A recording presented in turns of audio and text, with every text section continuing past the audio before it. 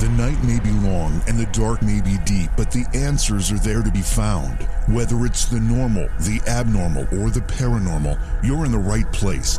Let's go beyond reality. Welcome to the program, everyone. Since we changed software here, things are just so much more complicated than they ever have been. And we're trying to just wade through this. I mean, it's kind of cool. You've seen some of the graphics that we now have access to.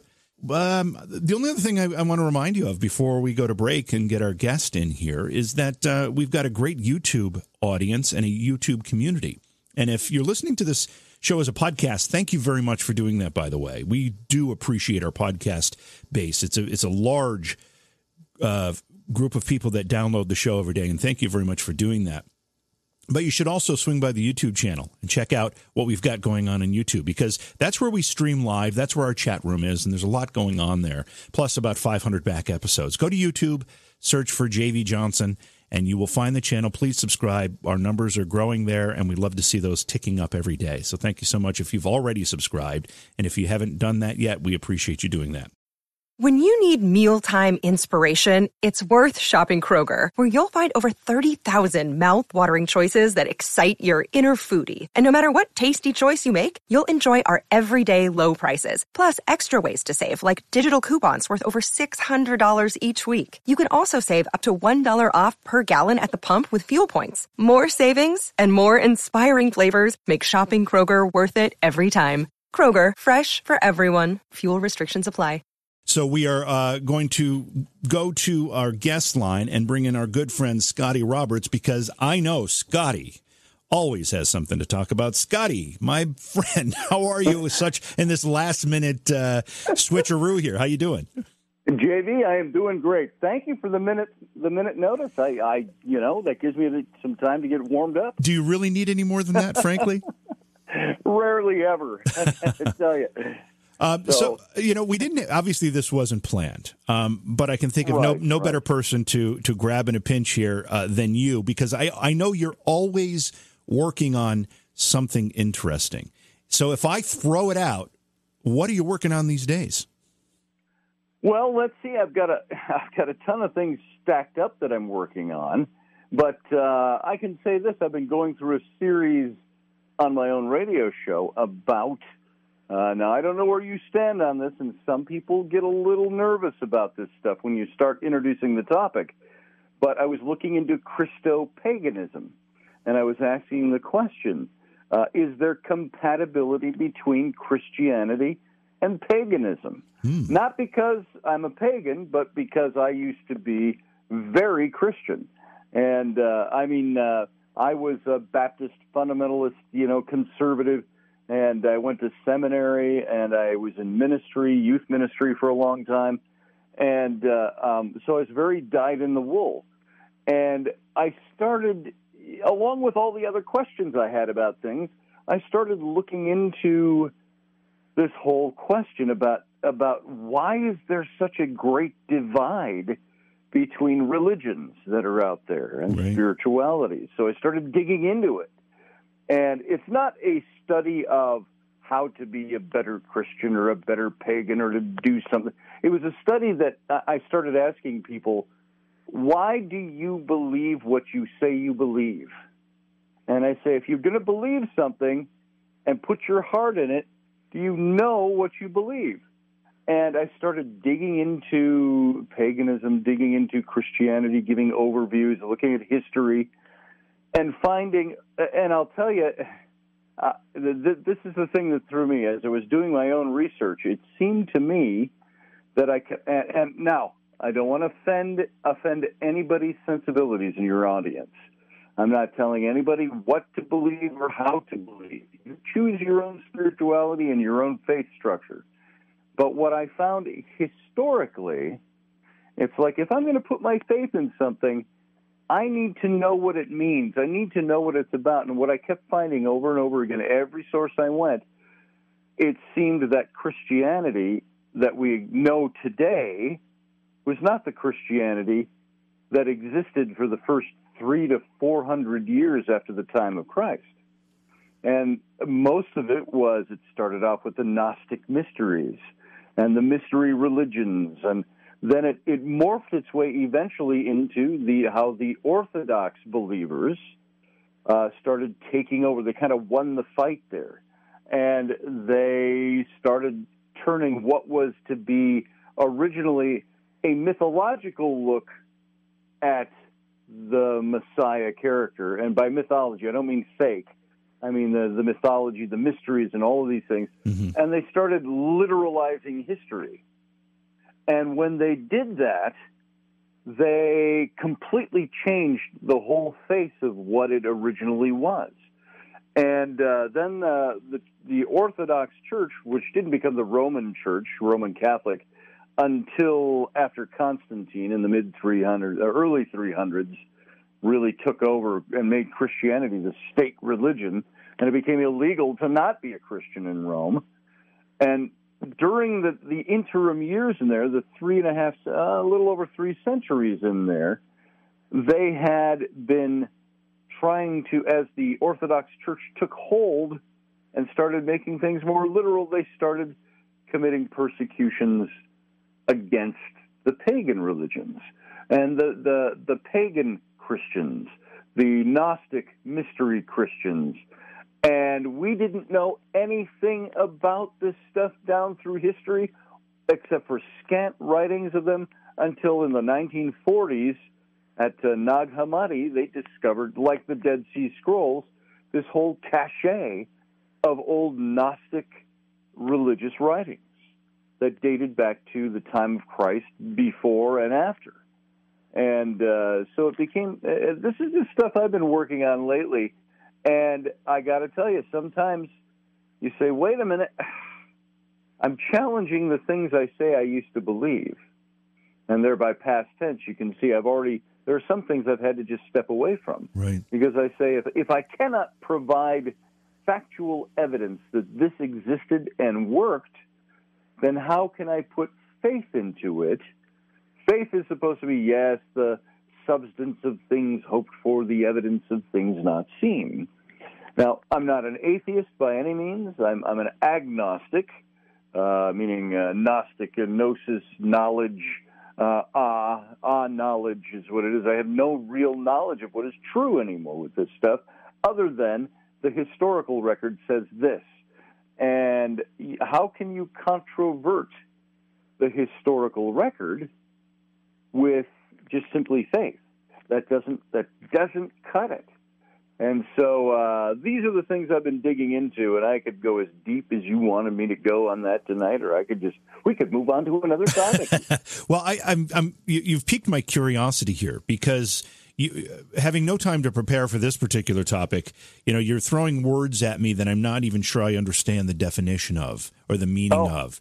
So sure. I want to back this up a little bit, because I'm very curious about it. So if there were pagan Christians, or I can't even remember all of the titles that you used, and we found writings rather recently that describe these beliefs and these ideas. How do they differ? What is the fulcrum here of difference between what we know as Christianity and what these other versions of Christianity are? Well, in Gnosticism, there was the mysteries, they called it. They would draw people into the inner mysteries, the esoteric, if you will. And but what they had on the outside, it was kind of a system that would draw people in and create an interest on the outer levels. They called it exoteric mysteries. And people would ask questions and so on. And once they found that somebody was very interested, they would draw them in and ask if they wanted to be initiated into the deeper mysteries. Now, some of the things that were involved in this, think of it this way. And you know this, and all of us know this to some extent. When you look at, like, December 25th as being the date of Jesus' birthday. Right. And now we all know, really, if you put any thought into it at all, that's probably not the date he was born. Right. As a matter of fact, you look at the story in the Gospels, and you end up with where the shepherds were, close to the city, close to Bethlehem, and all these other things seem to indicate that it was around Passover time, which was April. But we don't know that for sure. Anyway, you start looking at that, and then you look at take out and bullet point all kinds of things about the life of Jesus as listed in the Bible. Born on December 25th, virgin birth, shepherds attending his birth, magi attending, a star in the sky. Then you go to his later life, walking on the water, healing the sick, raising the dead. Then death, burial, and resurrection by crucifixion. Now, if I were to list all those bullet points to you without saying who I was talking about, you could come up with and go, oh, well, obviously, Scotty, that's Jesus. And I would say yes, but did you know that also almost all of those different bullet points match up with at least 12 previous God-men types that were Messiah types that came under the names of Osiris, Dionysus, Mithras, all of these different gods, and they were God-men. And all those in the ancient mysteries knew them to be, there was something you had to pull out. There was the deeper mysteries. It was a mystery, it was a mythology that they knew that applied to all of these different God-men. Then Jesus comes along, and again, some people are going to be really rankled by this, but that's the purpose. You got to shake the foundation a little bit sometime to see where you stand. And Jesus comes along, and what does his followers do? His followers start ascribing to him all the same bullet points that you see in these other God-men in the Gnostic mysteries, because the mysteries were a religion that was spread all through the Middle East and all up into Turkey and all up into the Mediterranean world. And the Jews themselves had done it. They had created the Jewish mysteries. And then now the Christians came along, and they needed to do the same thing with Jesus. They needed to apply all these things to him because the original believers were part of the Gnostic mysticism. And so they applied all these things to him. And it wasn't until the Orthodox believers started to use this as literalist history of Jesus. And so when you start putting, and I'm just giving it to you in ultra light here, but when you start looking at this stuff, the first thing I did, I sit back in my chair when I'm studying this stuff, and I go, it's the WTF moment about spirituality and religion. It's like, okay, if this is so historically with Gnosticism, with mystery religions and all of this, then how did they arrive at Jesus being divine, Jesus being God, all these different things about Jesus? Why do all these things apply to him that also applied to at least 12 other guys centuries before he was born? And you know what one of the explanations was? What? In the late second century, Justin Martyr, he was a church apologist, and what he called all those previous God types, now he's within the Orthodox Church, which eventually became the Roman Catholic Church. And he said, you cannot believe that this is so, because here is what really happened. This was his explanation for it. He said, all of those previous gods that look like the same thing as Jesus and have all these bullet points that match, he said, they are what we call diabolical mimicry. It was Satan who raised them all up in order to confound the hearts and minds of men so that when the real God-man came, they would be confused. And my answer to that was always, well, if God is who God says God is, omnipresent, omniscient, all-powerful, all-knowing, the creator, the one who controls everything off the tips of his fingers, he sees this happening with these God-men. Why couldn't he just say, you know what? Diabolical mimicry. Satan's up to it again. I think I'll just reshuffle the deck and we'll do this a little different way so he doesn't confound my plan. But that's not what happened. And that's kind of a cynical take on that. But you start you're looking getting this. Crotchety. You're getting a little crotchety here. That's a good way to put it. No, go ahead. So, I was just going to go on with that and in the same vein and say that's that's the stuff I'm thinking about these days.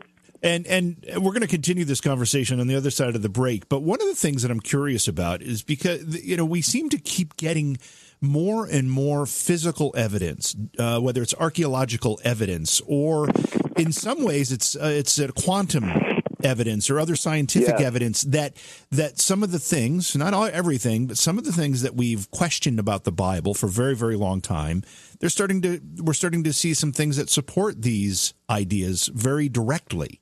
Does that change any of this for you? How does that fit into this whole idea?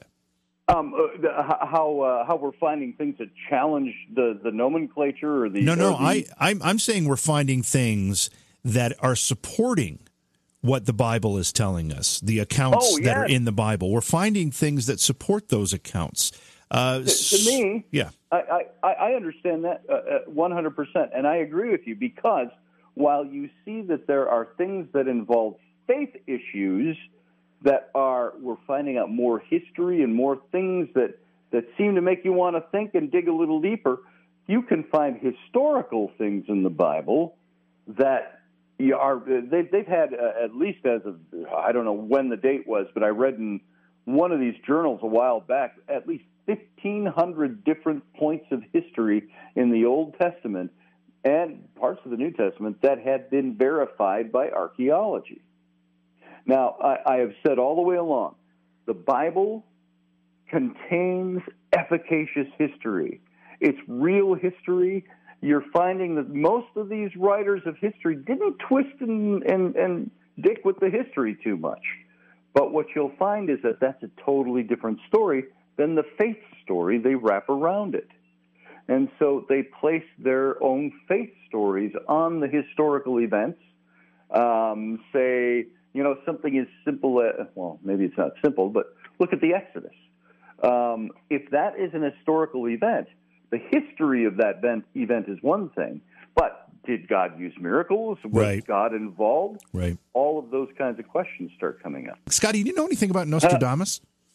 Not very much. I've got a book of all his quatrains, and I've read some of them, and I go, bah, it's like reading Shakespeare. Yeah. Which I love Shakespeare. Yeah. But I'd have to sit down and study it, and I never have. I've heard lots of things back and forth, and boy, that's just too close to be a coincidence. Yeah. Well, I don't believe in coincidences, and I do believe that there are people who are prophetic. I think maybe he was onto something in some things. Let's pick up that conversation in our next hour. Right now, let's go to the phone lines, though. This is Joe in Buffalo, New York. Hey, Joe, welcome to the show. I'm glad you called, or allowed my call to come in. I'm glad you called, Joe. It. Yeah. Hey, Joe. Welcome to the show. What's on your mind? Okay, we're discussing the validity, I guess you could say, about the Bible and the things that go on in the Bible. Yep. And whether to believe in. Well, I've been brought up in a religious home all my life, and I listened. And a lot of times I had to, I guess, so to speak. My parents would be talking and saying, "You're going to church whether you like it or not." So I'd go. And after a while, I liked it. I paid attention. I said, "Damn, it makes sense." So all through my life, I just paid attention to what was going on in the world, current events. And when I noticed that the Bible, its predictions, you would see it in current-day events. And things that were prophesied over 2,000 years ago, you're seeing it coming out in current events. And that's what kind of convinced me to think, hey, wait a second, this isn't just a story. What I'm reading here, like when 1947, when the Jews returned to their Holy Land, that was one of the signs prophesied over 2,000 years ago that before the second coming of Jesus Christ, that the Jews would return to their homeland, which they did in 1947. And I said, do you call that a coincidence? Right. What are your thoughts, Scott? There's a couple of things about that that I looked into, and I was very much in the conservative Baptist fundamentalist setting. I wasn't raised there, by the way. I joined it by choice. I became a born-again Christian when I was 11. And much to my agnostic family's chagrin, I became like the Alex Keaton of my family. The white shirt, tie-wearing conservative who went to church all the time.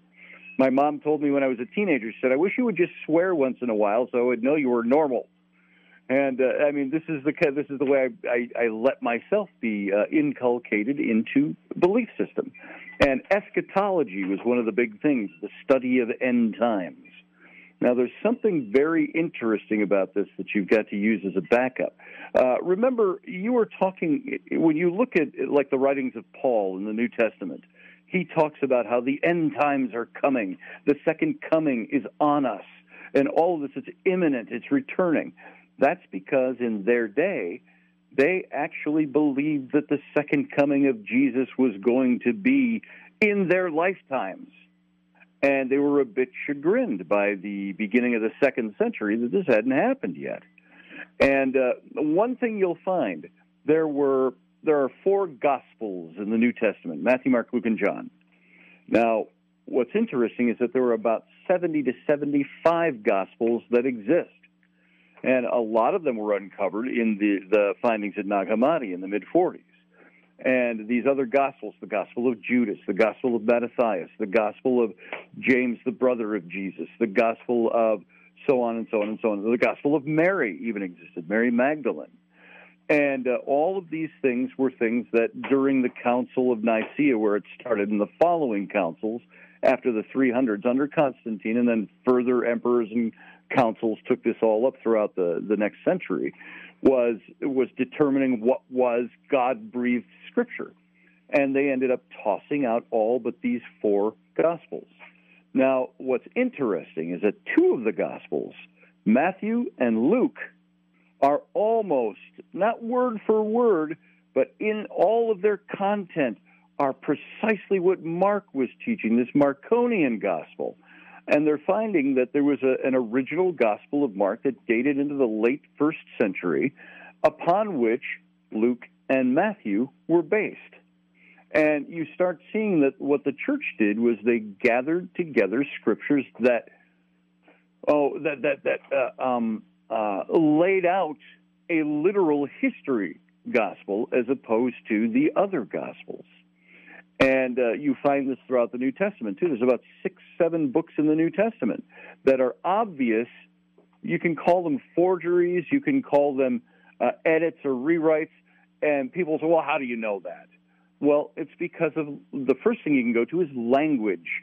The linguistics used in these books were not in use in the 1st century, sometimes not even the 2nd century. It was the 3rd century. It's like, pick up, Tolkien's work, Lord of the Rings, and read how that's written, or Edgar Rice Burroughs, John Carter of Mars.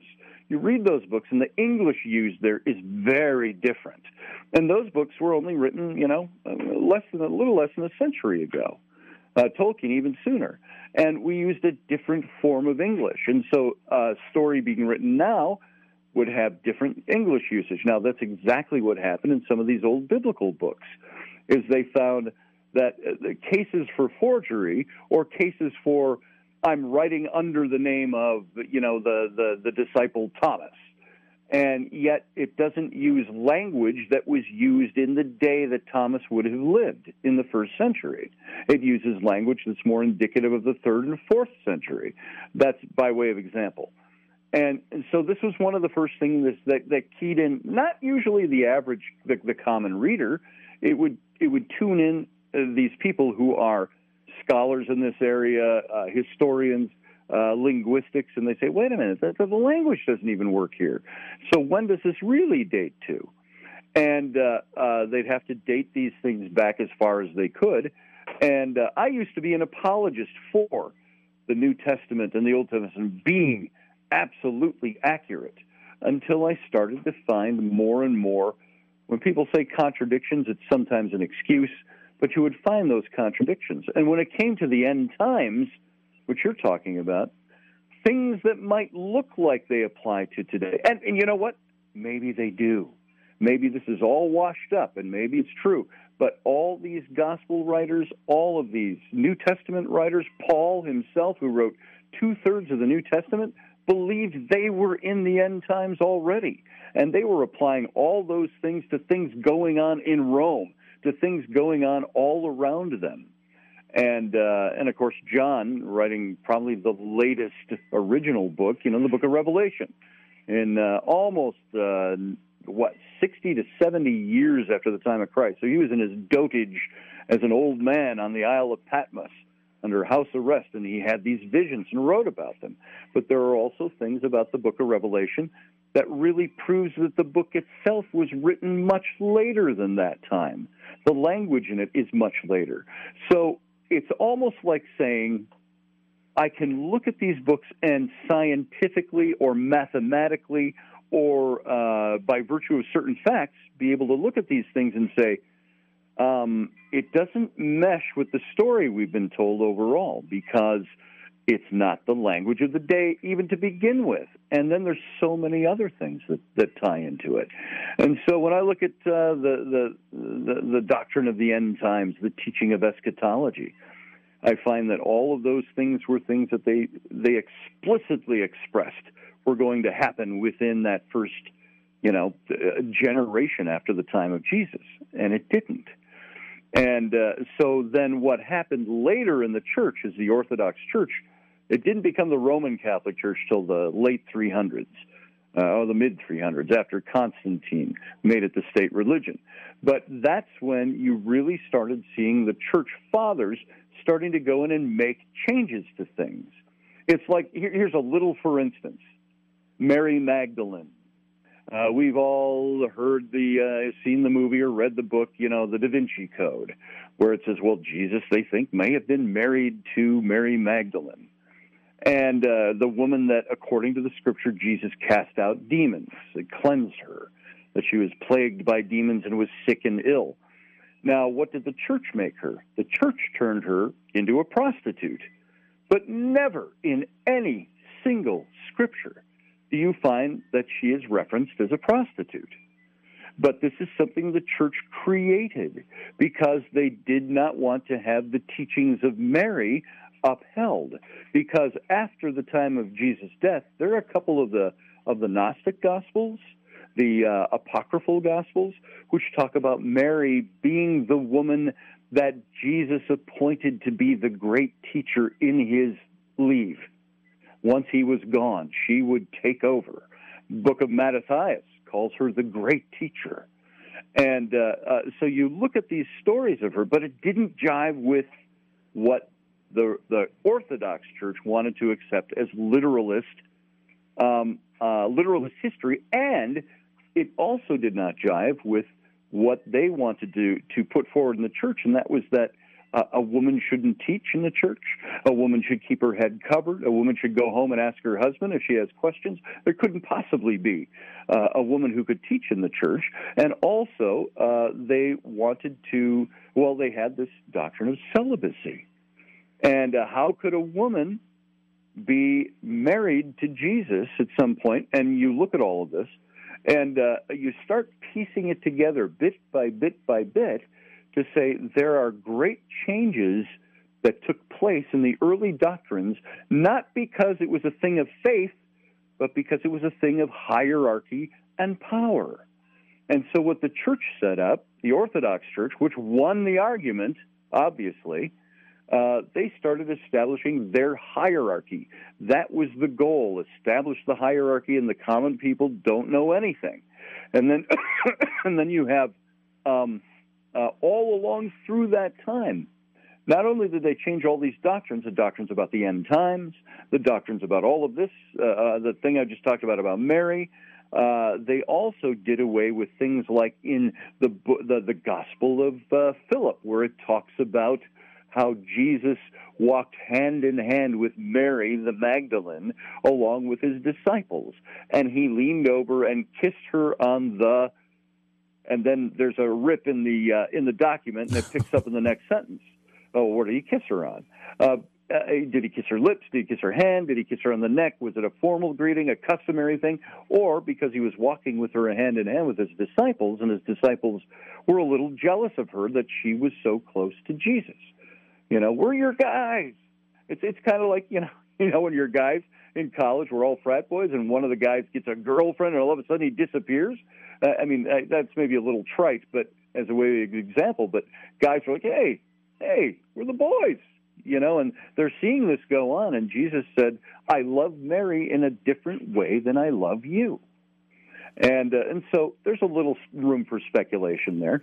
But this is the kind of thing that you saw taking place when the hierarchy of the Orthodox literalist church, which became the Roman Catholic Church, this is what they did to gain power over the thoughts and the minds of the people. Joe, did that answer get to the point of your question? Yeah, pretty much. Good. Covered it. The only point I wanted to make is that there were other angles that approach it, and the one I'd like to mention is that I studied psychology. Okay, got a couple of degrees in it, and I saw things that they were trying to accomplish in the psychiatric field that they couldn't do. In other words, they would use medication of all kinds they have today, tranquilizers. Okay, and I used to watch patients getting shot up with all kinds of things. I saw shock therapy, and I'm wondering, wait a second, this person's got some problems, and they can't touch it with medication. So when you start talking about the soul, I always believed there was something deeper inside, and I started thinking, I looked upon Jesus in one perspective as being a psychologist. Okay, even looking at him as a psychologist, that he's the world's best psychologist or psychiatrist there ever was, because he knew how to lift guilt off the shoulders of people. When he'd say pray, indeed, and he said, lift, because most people that I saw that came into psychiatric institutions were guilt-ridden. Okay, they had done something and were told you're no good, you're going to hell, and nobody stuck. If you go to a psychiatric hospital and you tell the doctor, well, yeah, I talk to God, talk to him all the time. Well, the first thing they're going to say is he hallucinates. Obviously, he needs more tranquilizers. And I just think that that's an important area that man should study more. That he does have a soul. What I think prayer is, and don't anybody go too bananas when I say this out there. Prayer is a form. Did you know that the Roman Church is full of magical ceremonies that they took from the pagan mysteries and incorporated it, just like they would incorporate December 25th, the birthday of Mithras, as the birthday of Jesus. Just like they would take old pagan groves, the Druid groves, and tear them down and build a cathedral. And you see imagery all over the walls of iconography. Just like they did with that, they took the idea of prayer. And prayer, what is prayer? Prayer is exactly what the definition of what are the words I'm looking for? It's where you visualize something, you manifest something. What is magic? Natural magic is the ability within those mystery circles to be able to perform magic out of nature by visualizing, by meditating, by actualizing something. And this is what prayer, we don't think of prayer as being magic, but prayer is exactly what the mystery religions taught in Gnosticism as a way to attain magical, not power, that's not the word I'm looking for, be able to manifest magic in one of these many different ways. And so praying about something, when somebody prays, they are actually performing ancient mystical magic because they are putting out intent. They are putting out visualization. They are putting out actualization and manifestation.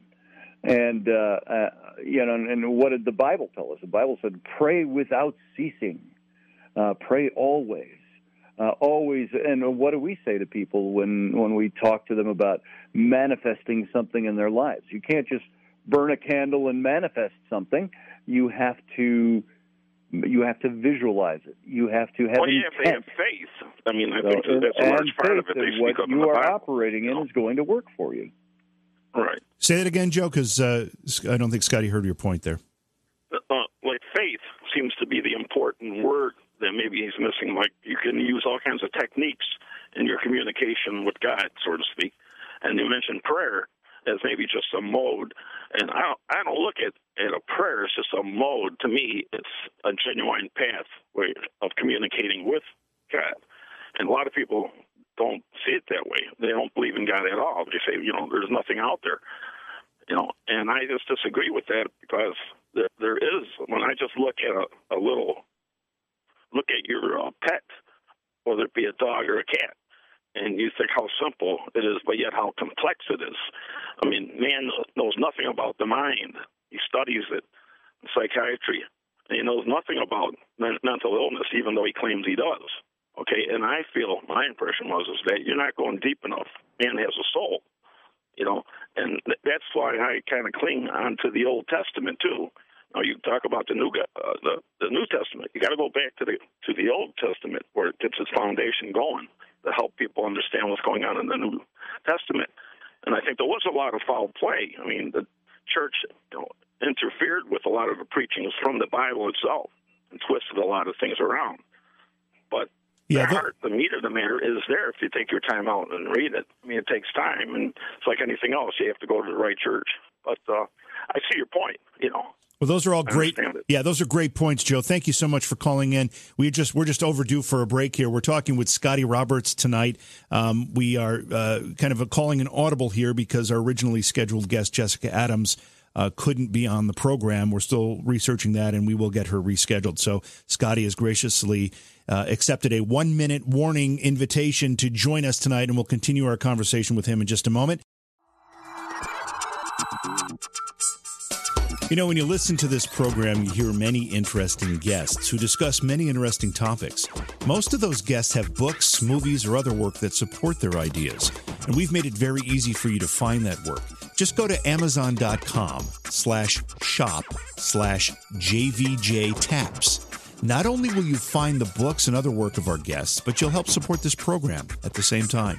Again, it's Amazon.com/shop/JVJ Taps. You'll also see links in the description of this episode that you can click on. We can only scratch the surface of many of these topics, and the real knowledge is what you'll find in the pages or frames of our guests' efforts. So click the link and browse, and hey, thanks for listening. Scotty, I want to go back to this discussion about Nostradamus, and we'll return to some of this biblical stuff as well. But we were talking about Nostradamus prior to Joe's phone call. And you mentioned that there is a way to interpret Nostradamus's predictions that you can apply to many, many different time frames. People had said that Nostradamus was talking about Hitler, that he was talking about Napoleon, that he was talking about Saddam Hussein. That is kind of the problem here. But there are people that say, no, if you do that, you're just misinterpreting the quatrains or the predictions, and therefore you're not really a Nostradamus scholar and you don't understand what you're reading. What are your thoughts on that? I don't know enough about Nostradamus to speak to that intelligently, other than things I've heard. I don't know why. It's one of those topics that I just never delved too deeply into. Although I've seen a few things that say that there are overlaps, that there are things that looks like that maybe might be something that matches, and then things that are far too coincidental, as we mentioned earlier. And his work, I think, was, I don't want to say it was pseudo-prophetic. That's not the word I'm looking for. It was maybe semi-prophetic. He was starting to, he got some gleanings into things. Quasi? Maybe it's quasi-prophetic? Quasi-prophetic? That's Quasi-prophetic. You and I know people who can predict things. Right. That we've seen them predict things. And so we know that actually exists out there. The thing about Nostradamus is his background. He was an occultist.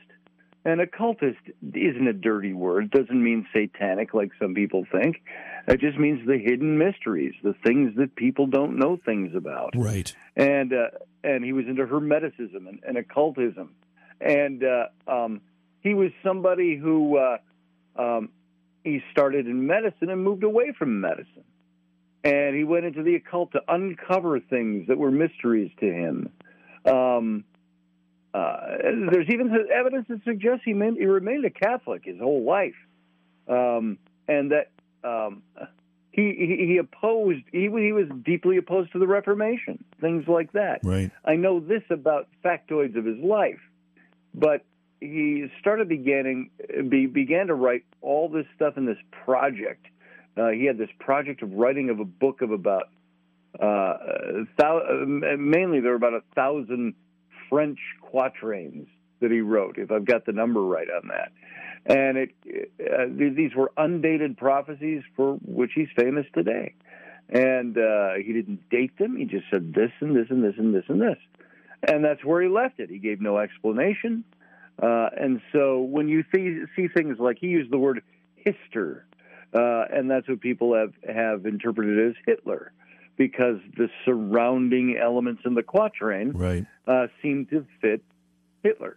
And that's right there. I've just tapped the extent of my knowledge on Nostradamus. It was pretty impressive. But tell me if you remember this any differently. Nostradamus seemed to be a rather unrecognized figure and rather unimportant for a very long time until, if I remember correctly, and maybe this was just a revival, but at some point during the 80s, there was a documentary about Nostradamus. And at that point, it kind of brought this whole topic back to the public consciousness, and it's been very popular ever since. Yeah, that's really where you saw the resurgence, the 70s and the 80s. Yeah. You saw a lot of stuff. You saw shows like Leonard Nimoy's In Search Of. Right. Did big things on them. They were in those kind of mysterious shows that everybody started to draw everybody in. And that's where it really gained momentum. And that's really about the time I first started hearing about it, too. I have. I'm going to throw a question at you here, and hopefully it doesn't catch you off guard. Are you familiar with the Tajos Cave system? No. Okay. We had a guest on the other night, Alex Chionetti, who has done a lot of research on the Tajos Cave system in Ecuador. And Eric von Daniken actually wrote extensively about this cave system. And the fact that this cave system has some significantly valuable treasures, including a metal library room and some other, very coveted items. I have heard of that. Yeah, and I just wondered if because I know that you've studied Van Daniken's work and extensively, and I think you actually had him as a guest at one of your events, if I'm not mistaken. I did. Yeah, I thought so. And I just wondered if you had any insight as to the cave system. We had Alex was a great guest. He is Hispanic in culturally, and therefore he has a bit of an accent, so it was a bit difficult to understand some of the things that he was telling us. And I just wonder if you had any insight as to what that was all about. I really don't. I wish I did, now that you mention it, and I have scant, vague memories of having heard about some of these things, but never really looking into them. It's like I was called and asked if I could be an expert to speak about the Bermuda Triangle, and I said, well, no. I know really about the Bermuda Triangle, but I couldn't dig into it deeply, and stuff like that. And I do the same thing with Nostradamus. So I've focused my attentions in other areas. So I hate to be a killjoy. No, on it's that okay. one, I was just curious. I thought with the Van Daniken connection, you might have a little more information about that, because I had none. I wasn't even aware this cave system existed, frankly, before we had Alex on. Let's go back to the discussion about the Bible, and I want some straight answers from you here, Scotty, because you've dismantled a lot of what a lot of people believe, and I know that you said that's not your intention, certainly. But from where you stand today, based on what you've learned and the path that you've traveled from going from, as you said, a born-again Christian in your early teens to where you are now, do you believe in God? Do you believe there is a God as the Christian Bible tells us there is? I believe that God exists. I don't know what form anymore. It's become a little more confusing to me. I know there is scripture that we used to quote when I was back in my seminary days. God is not the author of confusion, but of a sound mind. So I would think, okay, if I'm having a lot of confusion on these issues over the years about God and who God is, maybe it's just me. And maybe I need to get a little more grounded. And so I kept researching. I kept studying. One thing I found in the writing of some of my books, I remember sitting in my chair one night in the middle of the night as I was writing something about God. And I kind of spun slowly, looking at the dead ceiling fan on the ceiling and thinking, these are the things that drive men mad, because we contemplate and we try to make all the square pegs fit into all the round holes. And sometimes you can't get it to happen. And I remember speaking to an old pastor friend of mine, and I was really spilling my guts, saying, I'm really a little lost in this stuff. I don't know if I've hit on something. I said, either God is much bigger than we ever comprehended that he is, or perhaps God is much smaller than we think he is. And I said, maybe he didn't exist the way we think he does at all. Maybe he's more. I started adopting this approach that was like, I said, I've become a practical deist. Most of like our founding fathers were deists. They were the ones that believed that, God kind of put everything in motion, wound up the clock, and then set the clock on the shelf and walked off. And, for no better way to explain it quickly. And so I started thinking, is God intricately involved? Maybe he does exist. Why does the God, I would ask myself questions, why does the God of the Old Testament seem so inconsistent with the message of the God of the New Testament? And, of course, we had explanations for that. Dispensationalism, covenants with God. Dispensations would be like, or these different covenants with man. It's like God had a covenant with Adam. Then along came Abraham. There was the Abrahamic covenant, which changed things. Then there was the Davidic covenant. Then there was, eventually worked its way up to the New Testament covenant. And that's the covenant that ushered in a whole new age when it comes to the spirituality and the way God deals with mankind.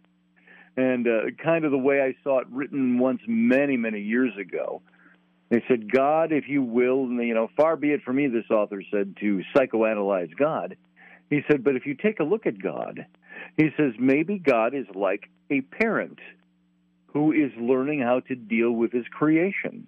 And he said, because he started out this way, very firm, and it's this, and it's the law, and it's all of these things.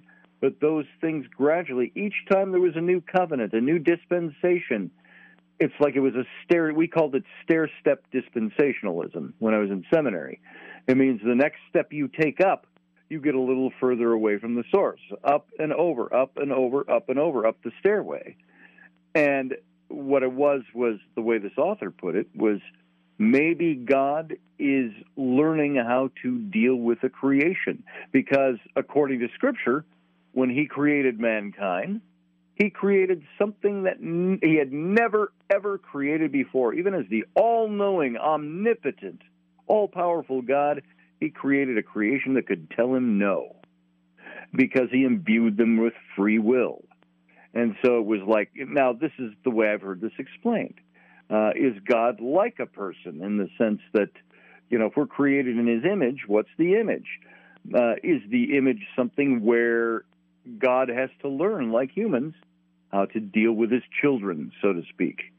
But then again, you get in the New Testament, you find that God is still that God that says, I could wipe any of you out at any moment's notice, and it's not your business because you are mine. I own you. You're my creation. You're my things that I created. So I can do away with you and talk it all out of existence in a breath. And you have no power to stop me or to hold my hand. And so this was this picture. I mean, even as late as the 1700s, they were listening to like sermons of John Wycliffe, sinners in the hands of an angry God. And this was his big thing. It was a fear-based respect for God, rather than the love of God. I'm going to jump around a little bit here, but when I was talking just the last two nights on my own show, I was talking about the persecutions of the Gnostics, how the Roman Church tried to absolutely obliterate, and basically they succeeded, Gnostic mysticism. And all the things that they went through to accomplish this end. There were black-robed monks that would wander the countryside, and they would go to Gnostic shrines and Gnostic Christians. They would go to those shrines, and they would bludgeon and beat these people. They would kill them. They would burn them. This is pre-Inquisition stuff. And they would do this to eradicate a branch of Christianity. And there was one of these bishops from within the Gnostic mysteries that wrote, I don't know which I think he wrote Constantine, who was the emperor of Rome and also the first pope of the Roman Catholic Church. And he wrote him and he said, "Why are you doing this to us? Can we not all achieve the same end of knowing God? Isn't the goal to know God, to understand God, to love God, to have love in our lives? And yet you are systematically out killing people who don't believe the way you believe." And this was not just isolated incidents. This was so widespread, they wiped out Gnosticism. And the only way we even know of it anymore is, again, the discoveries in the 40s of the writings that had been squirreled away. And so you start looking at this. I look at tonight, I talked about Hypatia of Alexandria. She was this wonderful, remarkable woman. In the late 300s, she taught at the Library of Alexandria and the school there, and Theos was her father, one of the big mathematicians. And she was a mathematician, a philosopher. She was all of these things, and yet Cyril, the Archbishop of Alexandria, where she lived, was thoroughly against her because she was pagan. She was not a Christian. And she promoted thinking and free thinking, but was pagan. And so what happens, they eventually, mobs of Christians stopped her chariot in the street, pulled her from her chariot, flayed her alive, broke every bone in her body, and then took the quivering mess that was left and burned it, and burned her at the stake. And they did this to what? Promote the love of God? No, it was to eliminate the opposition to what they were trying to do, and they won the battle. And so, you start looking at this and you say, yes, there were atrocities. There's atrocities everywhere. I look at the Westboro Baptist Church in Texas, and I say, that's an atrocity right there. That's a blight on Christianity. But is that what Jesus taught?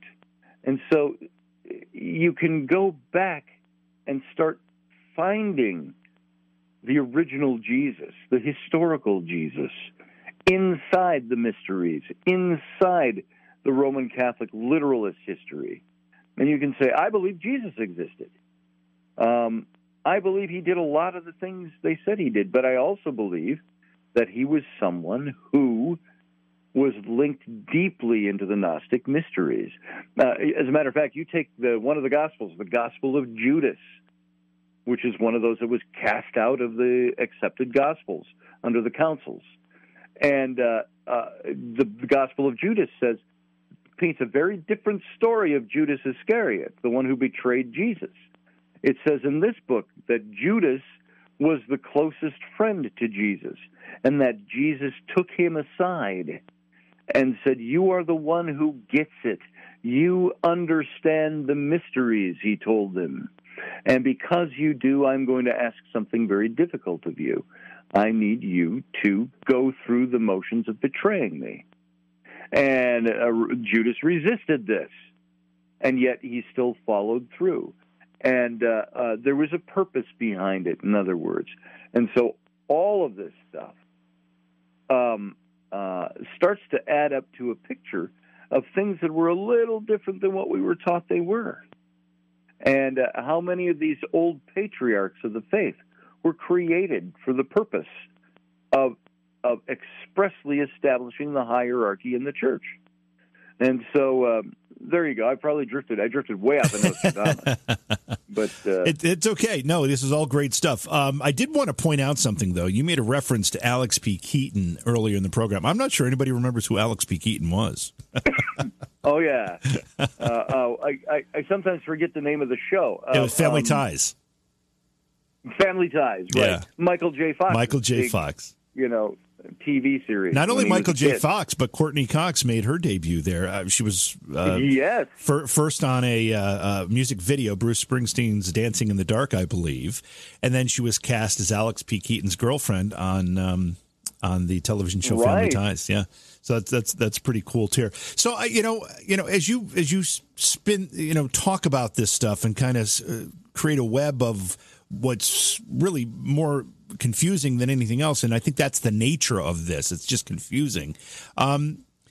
Is it possible that the spiritual part of God and Jesus and these spiritual ideas exist as they are, and yet the Word of God, which is the Bible, but it may be the Word of God, but it's also the Word of God through the hands of man, could be flawed in its delivery?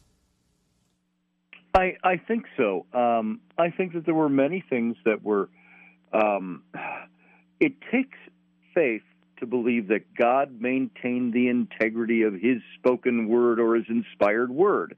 But what breaks down that faith is when you start looking through it all and saying it's not just a thing of accepting whether or not it's true, and whether or not I want to believe or choose to believe it. It's a thing of digging through everything. You start looking at the history and find it's different than what I was taught. Yeah, right. Let's before you continue, let's jump to our phone lines. I don't like to keep people on hold too long. This is Amy calling from North Carolina. Hey, Amy, welcome to the program. Hey, Jimmy, how are you? Doing great, thanks. What's on your mind? Not too much. Just calling in to say hello. Oh, do you have a question for Scotty? How you doing? No, I can't think of anything. Oh, you just wanted to say hi? Well, we appreciate you calling in and saying hi, too. That's always fun, for sure. Were you the one that asked in our chat room about the gods that predated the Christian God? Or was that someone else? No, that was someone else. That was someone else. Okay. Hey, I appreciate you calling in from North Carolina, Amy, and certainly appreciate you listening and being in part of the chat room. Love having you there. Thank you. It's kind of fun to do this once in a while, isn't it, Scotty? Oh, yeah, it is. I love doing this. You know, it's in a way, this is kind of like just saying, hey, let's go meet for a beer. And you sit down and you just start talking. Speaking of meeting for a beer, you and I have been doing a somewhat semi-regular program called Booze, Brews, and Bros. We do that on occasional Friday nights. People should keep an eye out for that because we kind of take this approach. We just throw topics up, and if they stick on the wall, we start talking about them, But I did want to ask you in the couple minutes we have left, there have been recent headlines, I don't know if they're necessarily headlines, but certainly news reports and stories about various things that are reported to be signs that we are entering what may be the end times. And I know that there are various periods throughout history where the same thing is said. But recently there was a red calf born in Israel. Things like that keep popping up in the news. Do you see anything that indicates to you that we might be on the precipice of what are called the end times? Well, there were things that when I was a kid in high school, in youth group, in the church, that we would look at things and we'd say, our youth pastor would be speaking to the kids and he says, everything looks right. Now there's all this, and mind you, we didn't have the technology back I was in high school in the mid-'70s to the end of the 70s, and we did not have the technology. We didn't even have cell phones. I tell my kids that, and they're just like struck into silence. You can't be serious. I know, right? Did you have movies when you were a kid? But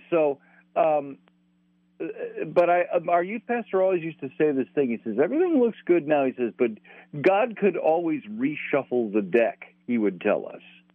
And that was kind of the explanation of how to get around things. Now, I look at the current world stage today. Now, there are some things that are supposed to take place in prophetic literature in the Bible that say this and this and this should happen. Now, I'm seeing things getting closer, not necessarily the exact direct fulfillment, but one of them, as Joe, the first caller, mentioned, he talked about how Israel re-entered the land. There was a prophecy that said when Israel is reestablished as a state, that it would be the last generation before the time of the second coming of Christ. Then Armageddon and all of these things, what we would call the rapture, and then the tribulation for 7 years, and then the 1,000-year millennial reign of Christ after the Battle of Armageddon. All of these things were things that we looked at in the prophecies.